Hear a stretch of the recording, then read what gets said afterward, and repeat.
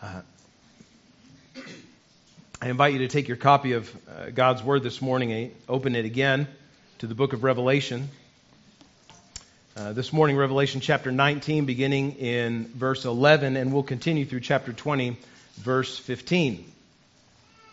If you're new to making your way around the Bible, just open it to the back and then flip back a few pages. You'll be in Revelation. It's the last book of the Bible. The large chapters on the page, the large numbers on the page are the chapters. The small numbers are the verses. We are in Revelation chapter 19, beginning in verse 11. I'm a strange creature. I like movies and stories that keep me on the edge of my seat. I like thrillers. I don't like horror films. I don't like being scared. But I like thrillers. I like things that kind of keep me guessing as to how things are going to turn out. I even like, this is the weird thing, I even like documentaries that do that to me. I hate being in suspense, but I love it at the same time. There are some documentaries that are just really great at doing this. When you know the history, you know the whole story, you know how the end of the story is going to happen, but still, in the way they present it to you, it makes you feel like you're right there in the moment. You have no idea what's going to happen next. The ESPN documentary series, The Last Dance, which chronicled the last year of Michael Jordan's career with the Chicago Bulls when they completed their second three-peat as NBA champions. Two three-peats in the course of 7 years, just insane. But following it all the way through, you get the sense of like, I don't know if they're going to make it. I don't know if they're going to make it to the finals. I don't know if they're going to win. And yet history tells us, and we have all the stat books and everything that tell us that they won and they complete. But yet all the way along, it's like, I don't know if they're going to make it. Is Dennis Rodman going to, destroy this whole thing? It's entirely possible. It is, though, in like knowing the end of the story and how it's going to wrap up that keeps us working through. There are some stories that are just too intense for me, that if I didn't know the end, how it was going to work out, I wouldn't be able to finish it. Sometimes, friends, life following Christ feels like that. Like not knowing how it's going to end. I don't know if I can finish this. We've had this constant call all throughout Revelation. Run the race set before you. Endure with faithfulness until Christ comes again. And yet, 2 millennia have gone by and Christ has not yet returned. It can feel like, I don't know if this thing's ever going to end, and I don't know if I can make it through. I think the first century church to whom John addressed the text of this revelation, this vision he received from the Lord that he sent on to the church, I think they probably struggled with the same thing. Their lives were difficult. In many ways, far more difficult than what we know and experience today. And they very likely were thinking, when is this going to end? I don't know how long I can endure. And so it is in the grace of God that in Revelation, the Lord gives a word of encouragement, a vision that encourages the church to keep enduring with faithfulness until Christ comes again. And it is a vision of His glorious return, His victory at the end of all things. So as to say, church, you can endure because in the end, Jesus wins. I invite you to stand as you're comfortably able as we read Revelation 19, verses 11 through 21. We're going to read, we'll get through all of the text of chapter 20 today, but for now, just 19, 11 through 21.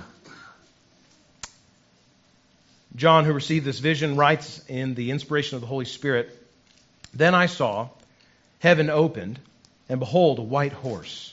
The one sitting on it is called Faithful and True, and in his righteousness he judges and makes war. His eyes are like a flame of fire, and on his head are many diadems, and he has a name written that no one knows but himself. He is clothed in a robe dipped in blood, and the name by which he is called is the Word of God. And the armies of heaven, arrayed in fine linen, white and pure, were following him on white horses. From his mouth comes a sharp sword with which to strike down the nations, and he will rule them with a rod of iron. He will tread the winepress of the fury of the wrath of God the Almighty. On his robe and on his thigh he has a name written, King of Kings and Lord of Lords. Then I saw an angel standing in the sun. With a loud voice, he called to all the birds that fly directly overhead, "Come, gather for the great supper of God, to eat the flesh of kings, the flesh of captains, the flesh of mighty men, the flesh of horses and their riders, and the flesh of all men, both free and slave, both small and great.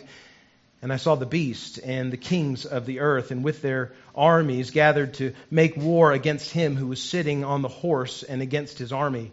And the beast was captured, and with it the false prophet, who in its presence had done signs by which he deceived those who had received the mark of the beast and those who worshipped its image.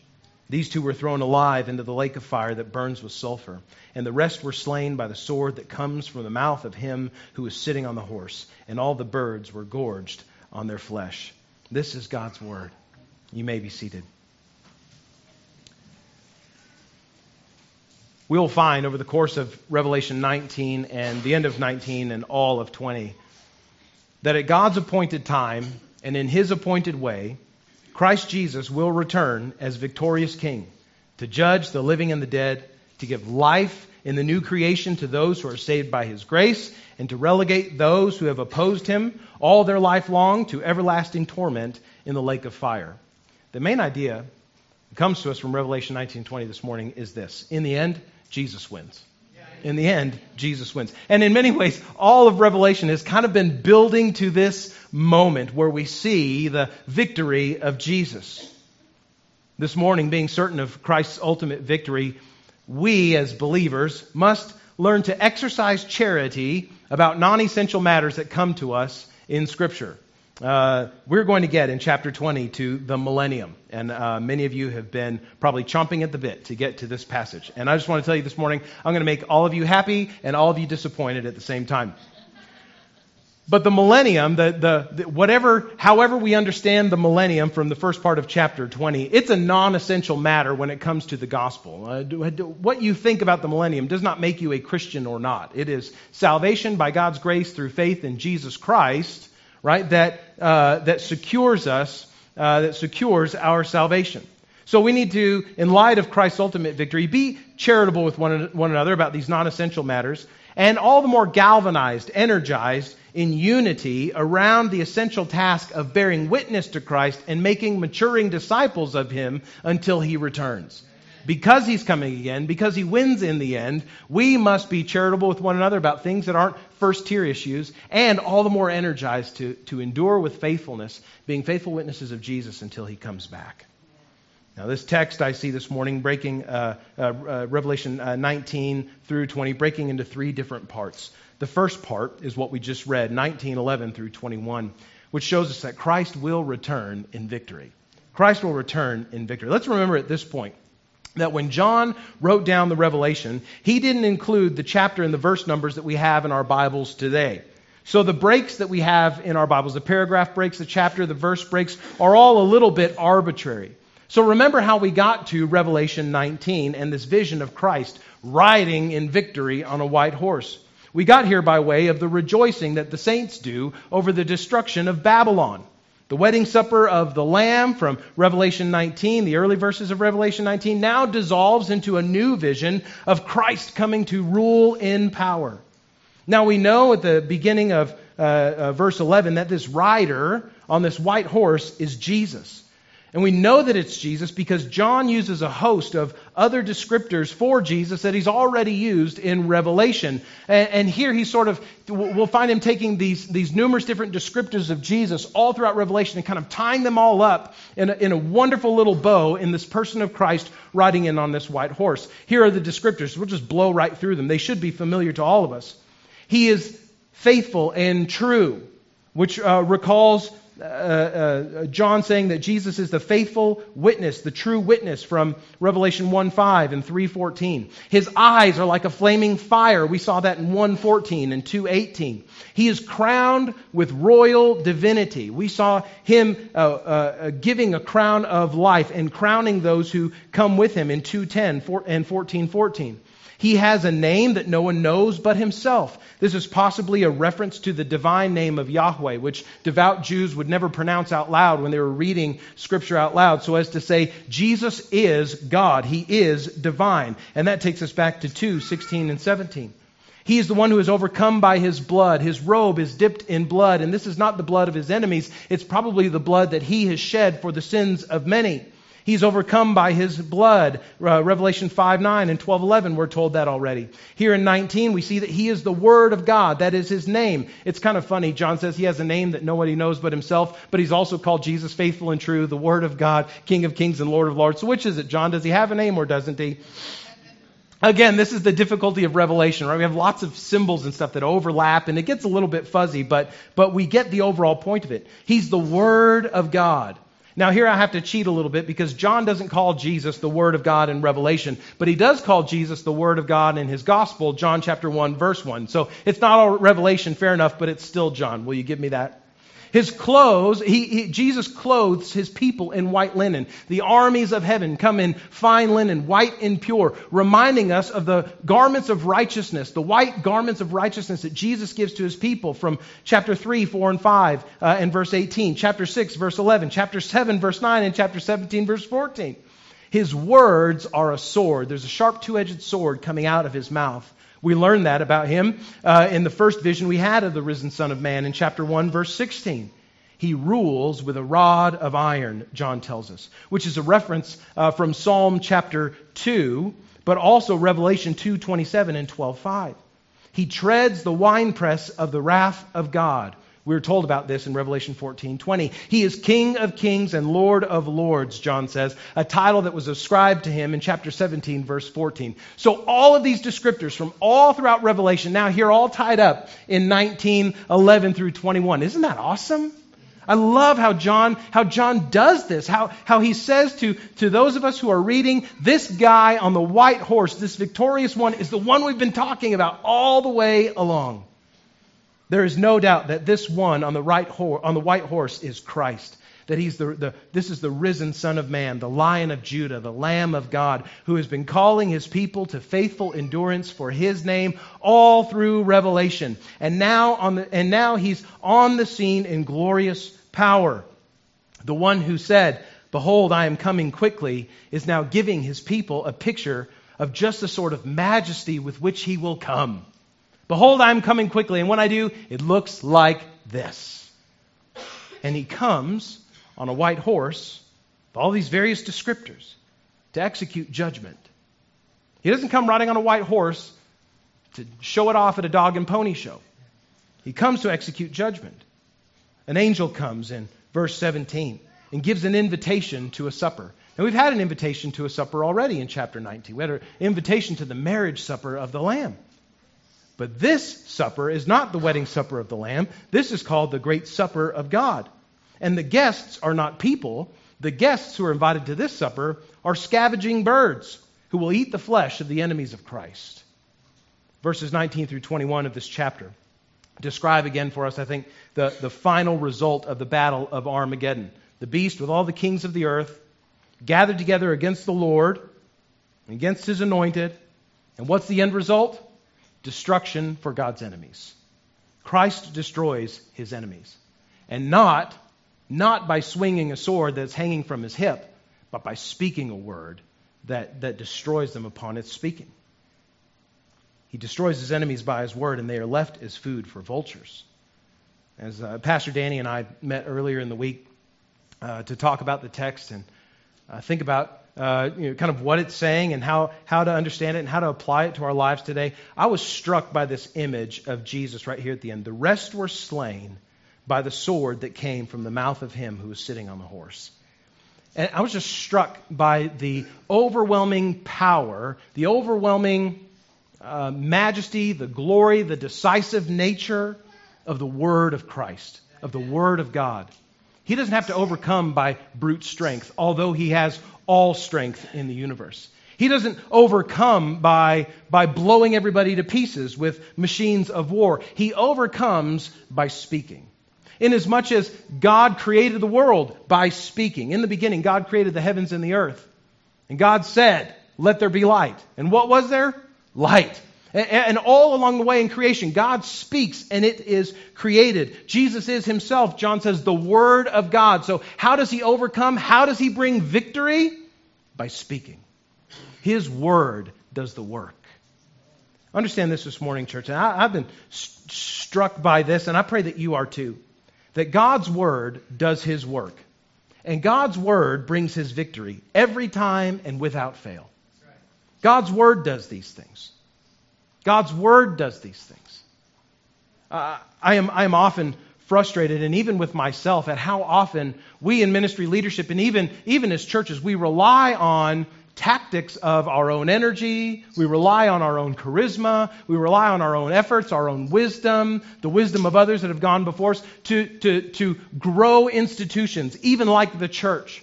Relying on ourselves to do the work, yet all the way through, how is God accomplishing His will all throughout Scripture? By His Word. By His Word. He starts that way. He creates all things by His Word. And He brings victory at the end of all things by His Word. So, dear church, why would we mess around with anything else? This is in part why I am committed to preaching through whole books of the Bible in sequence. Why? Because this is God's Word. And what we don't need is a creative word from me, which, by the way, I have very few. But we need the unchanging, ever-living, never-failing Word of God to change our hearts, to form our ministry, to propel us into mission in the world. God's Word does His work and brings His victory every time without fail. Let's lean upon it. When John goes on, he sees more. Chapter 20, verses 1 through 10. He writes, "Then I saw an angel coming down from heaven, holding in his hand the key to the bottomless pit and a great chain. And he seized the dragon, that ancient serpent, who is the devil and Satan, and bound him for 1,000 years, and threw him into the pit, and shut it, and sealed it over him, so that he might not deceive the nations any longer, until the 1,000 years were ended. After that he must be released for a little while. Then I saw thrones, and seated on them were those to whom the authority to judge was committed. And I saw the souls of those who had been beheaded for the testimony of Jesus and for the word of God, and those who had not worshipped the beast or its image, and had not received its mark on their foreheads or on their hands. They came to life and reigned with Christ for 1,000 years. The rest of the dead did not come to life until the 1,000 years were ended. This is the first resurrection. Blessed and holy is the one who shares in the first resurrection. Over such, the second death has no power, but they will be priests of God and of Christ, and they will reign with Him for 1,000 years. And when the 1,000 years are ended, Satan will be released from his prison, and he will come out to deceive the nations that are at the four corners of the earth, Gog and Magog, to gather them for battle. Their number is like the sand of the sea, and they marched up over the broad plain of the earth and surrounded the camp of the saints and the beloved city. But fire came down from heaven and consumed them. And the devil who had deceived them was thrown into the lake of fire and sulfur, where the beast and the false prophet were, and they will be tormented day and night forever and ever." I have had much trepidation about preaching this passage in this series, because Revelation chapter 20 speaks about the millennium, which is an often hotly contested issue in the church and among Christians. What we see, though, overall, irrespective of our conclusions about the millennium, is this: that Revelation 20 verses 7 through 10 or 1 through 10 tell us this much for certain, that the King, who is Christ, brings His kingdom and destroys His enemy. That much we know for sure. Now, there's a lot that we can quibble about, but that much we know for sure. The King brings His kingdom and He destroys His enemy. The millennium, this 1,000 years that's referenced a number of times in these verses, or the millennial reign of Christ, as some refer to it. Let me just say about this, as I said earlier, I'm going to disappoint all of you, and I'll make all of you happy at the same time, because I'm not going to deliver to you the definitive way to view these texts. It's funny, the millennium has often been called 1,000 years of peace that Christians like to fight about. There are essentially three different positions on this matter of the millennium and the binding and releasing and destruction of Satan that have been posited by Christians throughout Christian history. Each of the positions is summarily named according to its perspective on Christ's return with regard to the millennium. All of these views espouse detail on more than just this one detail of Christ's return, but it helps us to kind of maybe have an encapsulation. So I haven't done this throughout Revelation, but I'm going to do it today, where we're going to survey some of the various perspectives, the three major perspectives on the millennium. I'd like to call this Fun with Charts with Stephen Bum. And I've said before, I understand I'm a total hypocrite this morning because I've said all before that Revelation does not exist to help us to develop handy, tidy little charts and timelines for the end of all things. And yet, to some degree, we kind of have to think about how do these things come. So we're going to deal with these three issues, and we're just going to, I'm not necessarily going to throw my lot. No, that's not true. I will throw my lot in with one, but I do it humbly and even reservedly because I'm not even certain that it's the best one. So let's just work through them in order. The first view, and you'll see a chart on the screen behind, the first view is known as premillennialism.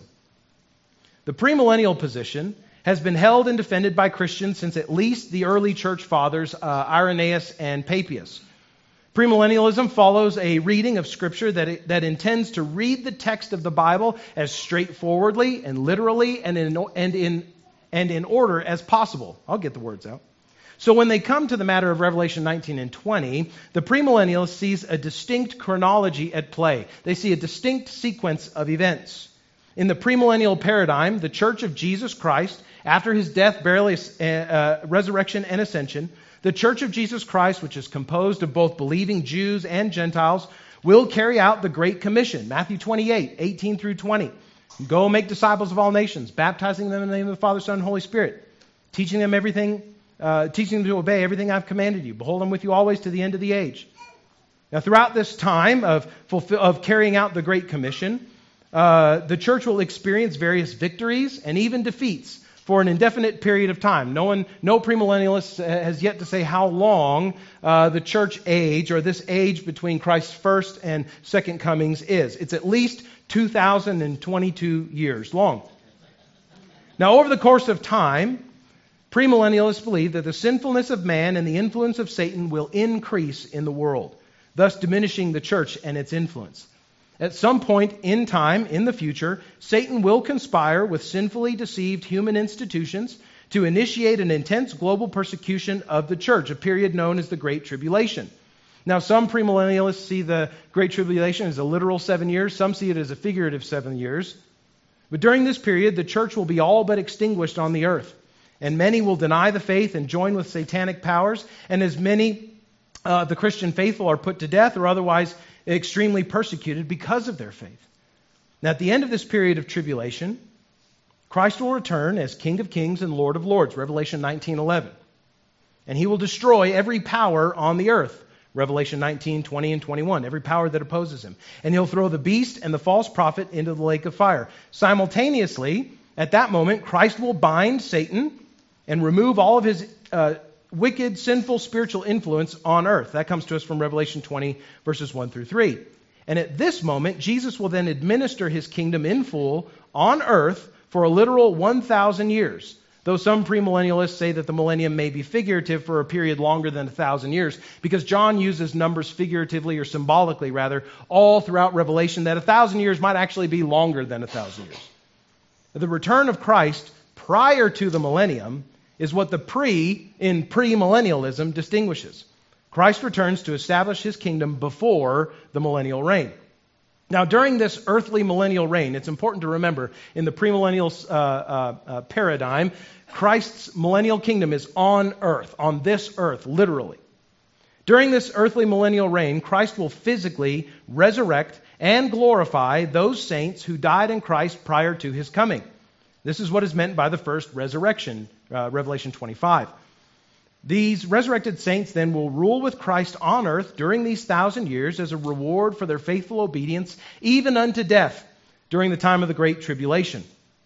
Now, when the millennium is ended, Satan will be released and allowed to deceive the nations one more time. As such, the millennium is not an age where everyone in the millennial kingdom is converted to faith in Jesus. There are still unconverted, unregenerate, unbelieving people living in the time of the millennium. The premillennialist views unregenerate sinners continuing to rebel against Christ and his manifest kingdom during the whole millennial reign, but without ultimate victory over his kingdom in any sort of way.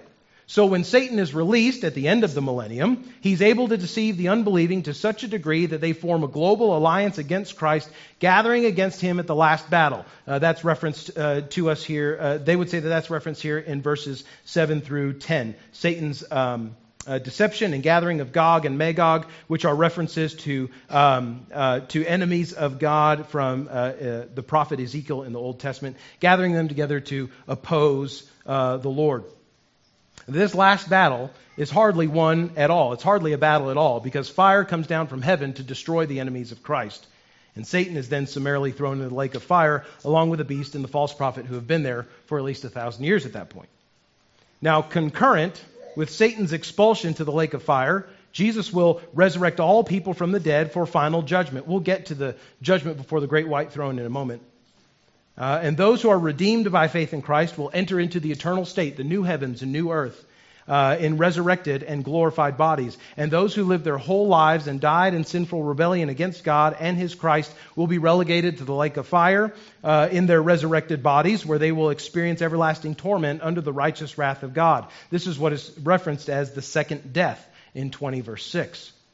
Now, this position that I've just highlighted for you, the position you see sort of graphicalized on the screen there. And let me just say, this is not as detailed as many have tried to make it. And that's because even within premillennialism, there's a lot of differentiation about particular times and how things play out. But this position that I have presented to you just here is generally regarded as historic premillennialism. Historic premillennialism, because it's the form of premillennialism that has been most historically held in the church, from church fathers Irenaeus and Papias and onward. There is a newer form of this eschatological scheme that is called dispensational premillennialism. Dispensational premillennialism, friends, is historically new. It was developed by the Scottish theologian John Nelson Darby in the late 1800s and was popularized in the United States by C.I. Scofield in the notes to his Scofield Study Bible. D.L. Moody, popular preacher, was a dispensationalist. Hal Lindsey, who was a Christian author who in the 1970s wrote The Late Great Planet Earth and a whole bunch of other books. And also Tim LaHaye, who is the chief author behind the Left Behind series. These guys have popularized dispensational premillennialism, particularly throughout the global West. Dispensationalism, or dispensational premillennialism, separate from or different from historic premillennialism, holds that most of the major structure of historical premillennialism, but it adds that a proper biblical understanding of the covenants in the Old Testament between God and Israel creates two plans for redemption by God in the world. One plan for Israel and one plan for Gentiles, or for the church. Now, the plan of salvation that God was working in the Jews, dispensationalists would say, He hit pause on that when after Jesus was not received by the Jews as their Messiah. And He inserted this parenthetical church age. And when the church age is over, then He's going to finish His redemptive work with Israel in the millennium. Dispensationalists also hold that the church will be secretly raptured from the earth prior to the Great Tribulation, taken out of the world by Christ in the Great Tribulation, during which time God will do a work of great revival among ethnic and national Israel. During the millennium, then, dispensationalists posit that the temple in Jerusalem will be rebuilt, sacrifices there will resume, and Christ will rule as rightful Jewish Messiah over a global kingdom administered from Jerusalem. Let me say at this point, I think historic premillennialism has a lot going for it exegetically, biblically. Let me also say, I don't think that the weight of exegetical evidence favors dispensationalism. I know many of you are probably have been influenced by dispensationalism. I was, even as a student. I remember watching that movie, A Thief in the Night, and being terrified of the rapture. I just want to, and we don't have time to go into it in detail this morning. I just want to say I think the better weight of evidence is in historic premillennialism, not dispensationalism. But that's just one biblical view. Here's another. We have premillennialism, and then we have postmillennialism. Are you having fun yet? Postmillennialism, I really want to be a postmillennialist. Postmillennialism sees primarily the return of Jesus to judge all things as coming after the millennium, post-millennial. Postmillennialism maintains a very optimistic view of the end of all things. Most holding to the postmillennial position are preterists or partial preterists, meaning that they maintain that most, if not all, of the prophecies of Revelation have been fulfilled except for the final return of Christ and the judgment of the world. They would find fulfillment of these prophecies in the roughly 40 years following the ascension of Jesus and the destruction of Jerusalem in 70 AD. So in this way, the Great Tribulation was just prior to the destruction of Jerusalem, and there will not be any more sense of globalized persecution of the church, unified, organized persecution of the church. As such, postmillennialists are likely to view Revelation 19, with Jesus riding on a white horse, as symbolic for the victory of Christ over sin and death in his crucifixion and in his resurrection. The beast and the false prophet, they would see as Rome and the Jewish ruling elite who were in bed with Rome politically, and the judgment of Christ upon them was in the destruction of Jerusalem in 70 A.D. It was the initial start of the ministry of Jesus in which Satan was bound. Matthew 12:29, Jesus says, if I cast out demons by the finger of God, then the kingdom has come among you. The kingdom has come upon you. Right? So Jesus seems to say very clearly, the kingdom is here. And though presently active, Satan is unable to deceive whole nations because Christ has bound him. He's active, but he's on a leash. The gospel, postmillennialists affirm, as all views do, the gospel is the power of God for salvation for all who believe, following Romans 1:16. And as individuals believe the gospel and are changed from within by the Holy Spirit, they will expand the kingdom of heaven on earth through the righteous rule of lawmaking of nations based on the Scriptures. This being the case, they maintain that the millennium is not a literal 1,000 years, but symbolic again for an indefinitely long period of time where Christ reigns from heaven over the affairs of earth through the advance of the gospel and the growth of his church. In this way, the postmillennial position anticipates a growing peacefulness on earth as the world is broadly Christianized. Many postmillennialists would say, opponents to the postmillennial vision of things would say, things are certainly not getting better, they're getting a whole lot worse, don't you see? And the postmillennial would say, when was the last time you had dental work without anesthesia? Right? That's an evidence, right, that things are getting better. We're not having to do root canals, by just, drinking a whole jug of whiskey and hoping for the best. At the end of this millennial kingdom on earth, postmillennialists say that Satan will be released. He'll be let off his leash for a short period of time to attempt one last coup, to steal the kingdom from Christ one last time. But Satan will be ultimately put down by Christ at his coming. The first resurrection in chapter 20, verse 5, the postmillennialists would say, is what believers experience in being born again by faith in Christ.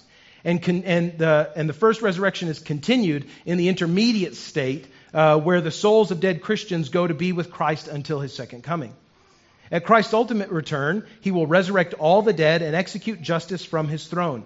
Those who are in Christ by faith will be given glorified bodies in which they will enter into the new heavens and the new earth. Those who die in lifelong rebellion against Christ will be thrown into the lake of fire, will there have everlasting torment under the righteous wrath of God. The postmillennial position was largely adopted and popular among the Puritans and among some Anabaptists about 300 years ago or so.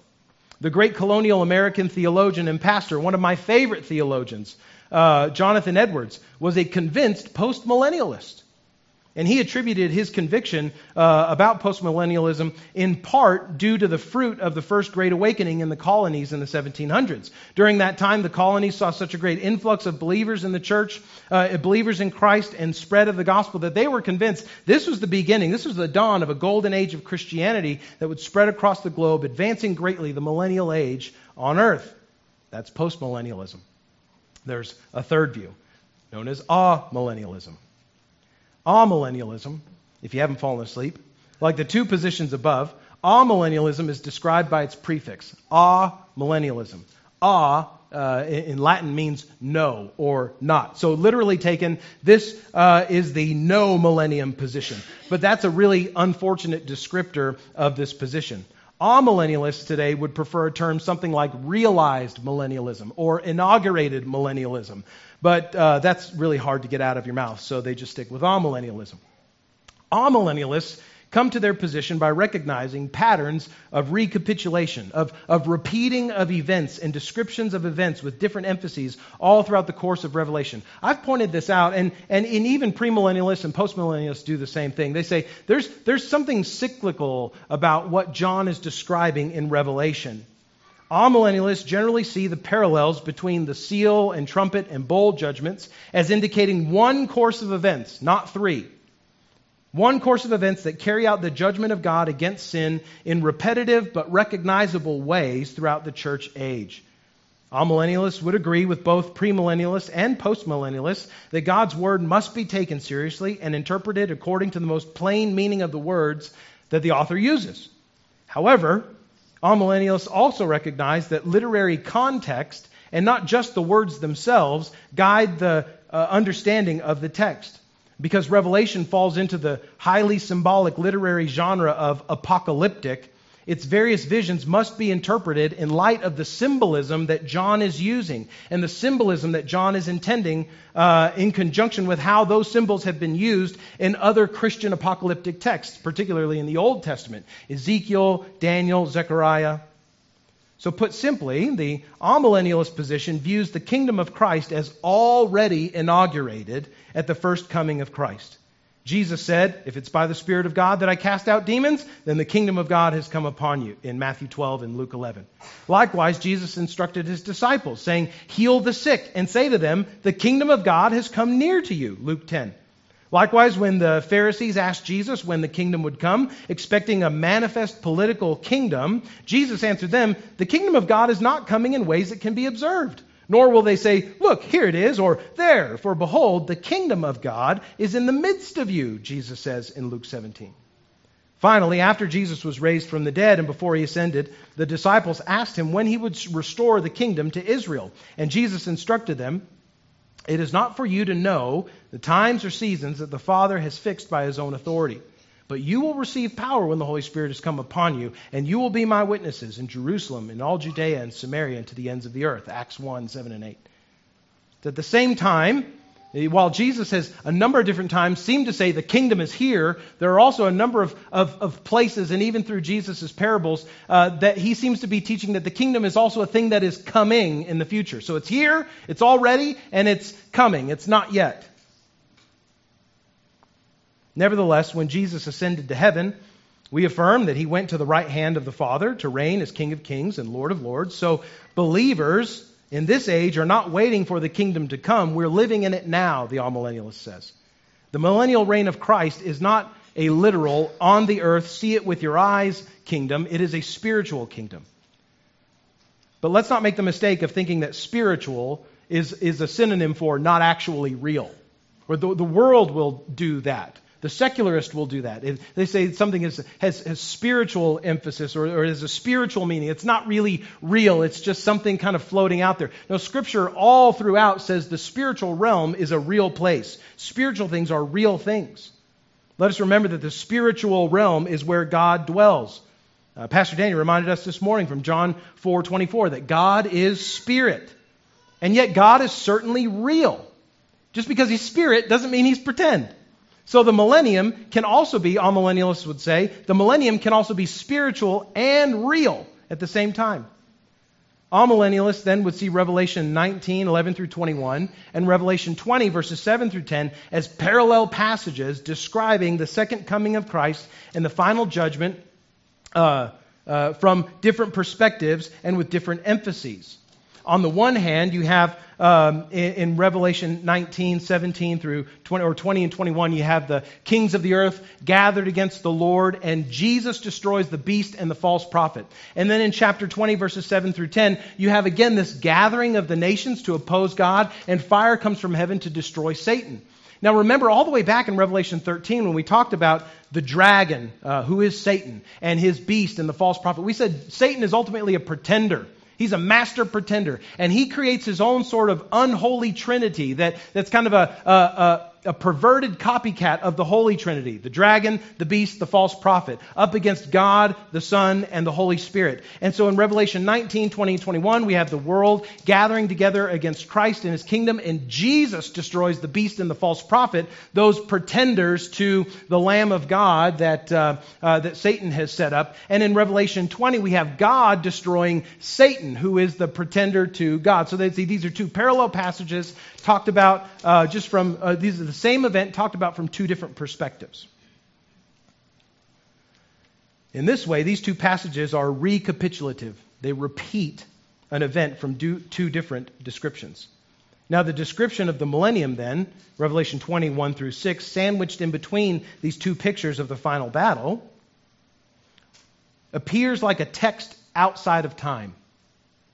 Like the departure from Revelation, in Revelation to the heavenly realm to describe the birth and the ascension of Christ in the vision of the woman and the dragon in Revelation 12. That's a passage out of time. It seems like John is describing things in kind of as what God is doing in the world, and then he takes a time out to go to heaven to tell the whole gospel, the whole story of the gospel again from the beginning, and then he comes back down. So amillennialists would say here in chapter 20, what John is doing in talking about the millennium is he's stepping outside of time to talk about a reality that pervades many years, and then he'll come back into into history to describe what's going to take place anyway. The amillennial position understands Satan's binding to have taken place at the first coming of Christ. Jesus tells a parable about binding a strong man. How can you plunder the strong man's house unless you bind it? So as to say about himself, I'm the one who binds the strong man so I can rob his house. I'm the one who binds Satan so I can steal from him, so I can take from him all of the souls that rightly belong to me. The saints who reign with Christ then in this millennial age are those who have died and are with Christ in the intermediate state, whatever that looks like. To be absent from the bodies, to be present with the Lord, Paul says. I don't know what the intermediate state looks like, but we will be really with Christ when we die, if we die before he returns. So the saints who reign with Christ are those who have died and are with Christ in that intermediate state, sharing in some way his judicial work from heaven in some regard. Now, this position is not without its exegetical challenges, though, like the others. If the millennium is in heaven, experienced by saints in the intermediate state, then what does John mean by the first resurrection? The word resurrection in the New Testament means physical resurrection in every other place in the New Testament, so how can it be only spiritual here?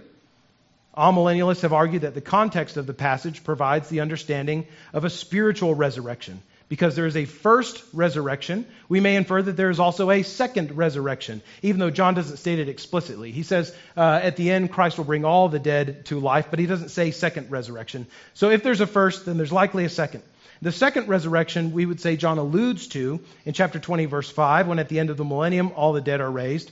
And we are told that those who worship the beast did not come to life, meaning they did not experience the first resurrection during the millennium. But they will be subject after the second resurrection to what John explicitly calls the second death. So here we have a clear mention of a first resurrection and a clear mention of a second death and a reference to the second resurrection, but no mention to any first death. Did you catch that? The amillennial approach deals with this conundrum this way. Hold on for one more minute. The first death is physical, and everyone is born into it as we are born into sin. When an individual comes to faith in Christ, he is born again. He is brought from death to life in Christ. Ephesians 2, Paul says, we were dead in the trespasses and sins in which we once walked, but God, being rich in mercy, because of the great love with which he loved us, has caused us to be alive together with Christ. So in some sense, we are living the resurrection life now when we trust Christ by faith. We've been born again spiritually. We are living a resurrection life now. When the believer dies, the first death, the physical death, he goes to be with Christ, experiencing all of the blessing of the resurrected state without his physical body yet. This is the first resurrection, amillennialists would say. It's spiritual and real. It's just not physical. When the unbeliever dies, the first physical death, his soul goes either to Hades, which is a holding place for the dead in the Jewish worldview, or to hell to await final judgment. At the second resurrection, physical resurrection, all of the dead, in Christ and not in Christ, are raised in their physical bodies to face judgment. Those who are in Christ will go in their glorified bodies to inhabit the new heavens and new earth. Those who die in lifelong rebellion against Christ will go to the lake of fire, which is the second death. And the second death is not physical. The second death is spiritual, where they'll experience everlasting torment under the righteous wrath of God. So in this way, John is communicating in Revelation that the first death is physical and the second death is spiritual, whereas the first resurrection is spiritual and the second resurrection is physical. Every other occurrence of resurrection in Scripture outside of Revelation 20 is thus speaking about the second resurrection. So John, in talking about the first resurrection, is talking about something that no other New Testament author refers to. But again, it's apocalyptic literature. He does a lot of weird stuff. Amillennialists would see the millennium ending with increased rebellion against God, like the premillennialists, and increasing global persecution of the church. But when Christ returns, he returns once to judge the living and the dead, to take his people into the eternal state, because the millennium has ended and the new heavens and new earth at that time are all that await the redeemed. This position of amillennialism was first popularized by the great ancient theologian Augustine of Hippo, who's probably the single most influential theologian in the Christian church other than Paul the Apostle. Amillennialism was later adopted by the Reformers, Martin Luther, John Calvin, Ulrich Zwingli, and amillennialism has remained rather common among Christians in just about every denomination to this day, along with premillennialism. Postmillennialism, as optimistic as it is, and as much as I would like to be one, has sort of fallen in popularity, particularly in the 20th century with 2 world wars and the Korean War and Vietnam War and atomic bombs and things looking really, really bad. Now, there's a fourth view that isn't really a fourth view, but it's a fourth view, and it's called panmillennialism. Panmillennialism is a sort of joking position that says, I don't know what this millennium business is all about, but I know Jesus is coming back to resurrect the dead, take those who love him into the new heavens, new earth, send those who have not loved him into eternal or everlasting torment in hell, and I'm okay with that. It'll all pan out in the end, okay? And maybe that's most of you. Let me say, on any given day, so here's where I make everybody happy. I teach on all the positions. And now here's where I disappoint some of you because I tell you which ones I think are best. Friends, I find it really hard to plant my flag in any one of these 3 positions because they all have good biblical evidence for their position. I think, though, that the weight of biblical evidence falls either in the historic premillennial position or in the amillennial position. So most days, I kind of find myself somewhere on the fence, teetering one way or the other, depending upon what I'm reading and what other texts I'm comparing it to, and going, maybe historic premillennialism has the upper hand. Maybe amillennialism has the hand. So this is something I hold with kind of a loose hand. Because at the end of all things, we know that we won't know everything about Christ's second coming until Christ's second coming. So let's not get crazy and start fighting about all the little things in between that no Christian has ever been absolutely certain about throughout the last 2,000 years. Here's the point about the millennium. Of course, in the end, Jesus wins. He brings his kingdom. He reigns with his saints. He destroys his enemies. So, church, stay focused on the main thing. The mission matters most. If the millennium was that important, I think God would have, and having a crystallized vision of what it is, I think God would have mentioned it explicitly in a number of other texts, other places throughout Scripture. But the millennium is only mentioned here in Revelation 20. And that doesn't mean it's insignificant. It's very significant. But at the same time, we have the constant refrain all throughout Scripture of God to his people saying, fill the earth with my glory. Make disciples of all nations. Bring people in that they might know me and salvation. It is of vital importance for us to know that there's not one primary gospel issue that hangs upon your view of the millennium. This is a matter of theology that good, God-honoring, Jesus-loving, mission-focused Christians have held for 2,000 years. Arguments and debates that they've been holding and have not settled. This must also be an area of church life in which Christians exercise charity, exercise grace with those who disagree. Our convictions about eschatological timelines must not obscure the certain and clear call of Christ to be busy making disciples of all nations until he comes again. Gospel proclamation at every point outweighs in importance our pithy obsessions with end times chronology. So let us make disciples of all nations. Let's make disciples of all nations with all the confidence in the gospel to dramatically change lives as the postmillennialist, and all the urgency that the gospel requires as the premillennialist, and with all the assurance in the sovereignty of God as the amillennialist. And let us do this with all joy in knowing that even if our millennial view is not quite perfect, it'll all work out for our good and God's ultimate glory, like the panmillennialist. We have a few more verses. John says in verse 11 of chapter 20, I'm aware of the time, hang on. It says, Then I saw a great white throne, and him who was seated on it. From his presence, earth and sky fled away, and no place was found for them. And I saw the dead, great and small, standing before the throne, and books were opened. Then another book was opened, which is the book of life, and the dead were judged by what was written in the books, according to what they had done. The sea gave up the dead who were in it. Death and Hades gave up the dead who were in them. This is, again, the second resurrection, that physical resurrection. And they were judged, each one of them, according to what they had done. Then death and Hades were thrown into the lake of fire. This is the second death, the lake of fire. And if anyone's name was not found written in the book of life, he was thrown into the lake of fire. These verses tell us that as Jesus returns in God's time and in his way, that the just judge will render his verdict. The just judge will render his verdict. The final paragraph of our passage today describes the final judgment that takes place at the end of time. There, God and the Lamb will sit together on that divine throne with all humanity brought before them.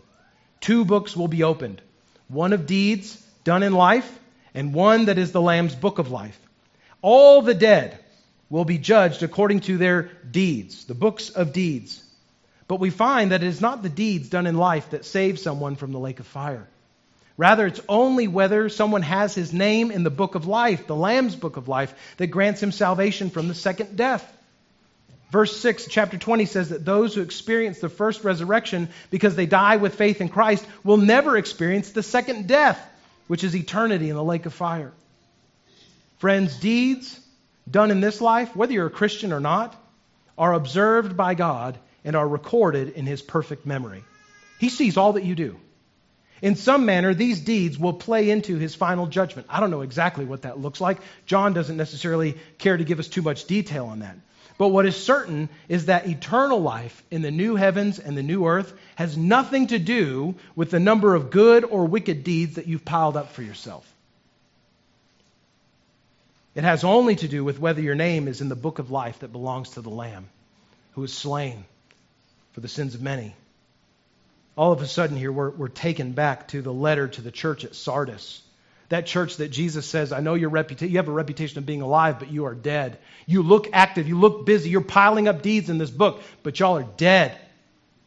And Jesus warns them about their deadness, and he gives them a promise for if they conquer, if they overcome through faithful endurance to his name. He says, the one who conquers, in Revelation 3:5, the one who conquers will be clothed in white garments. And I will never blot his name out of the book of life. I will confess his name before my Father and before his angels. He who has an ear, let him hear what the Spirit says to the churches.